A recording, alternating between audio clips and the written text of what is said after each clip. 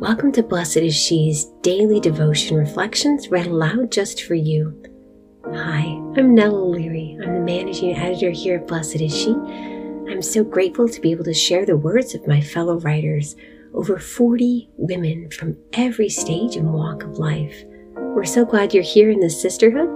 We look forward to praying with you. May 27th, 2021. Today's reflection is written by Annie Deedens, Finding Courage in His Presence.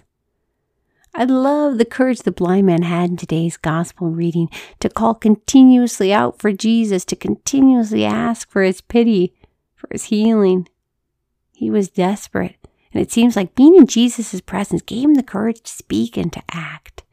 It gave him that which he needed to do something different, to do something, anything.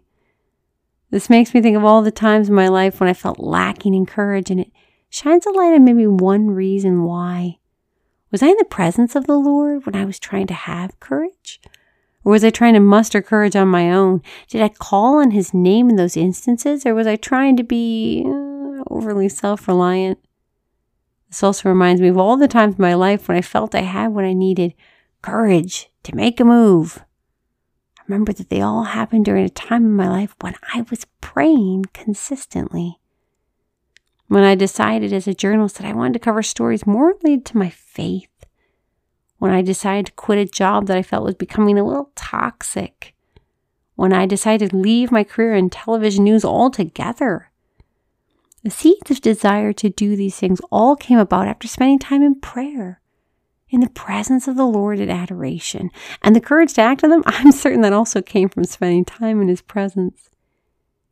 If you've been wanting to make a change in your life, a transition or some type of movement in any area of your life, have you laid that down in the Lord's presence? Have you allowed yourself to be desperate in front of Him? Take that risk of calling out to Him over and over again. He is present and He's faithful. He's the key to the courage you may be looking for to make a change. Lord Jesus, we thank You for this day and for this sisterhood. Please give us the courage to make the changes You want us to make. We ask this in Your holy and precious name. Amen. Thank you for listening. You can subscribe to receive our devotions via email at blessedshe.net/subscribe. God bless you.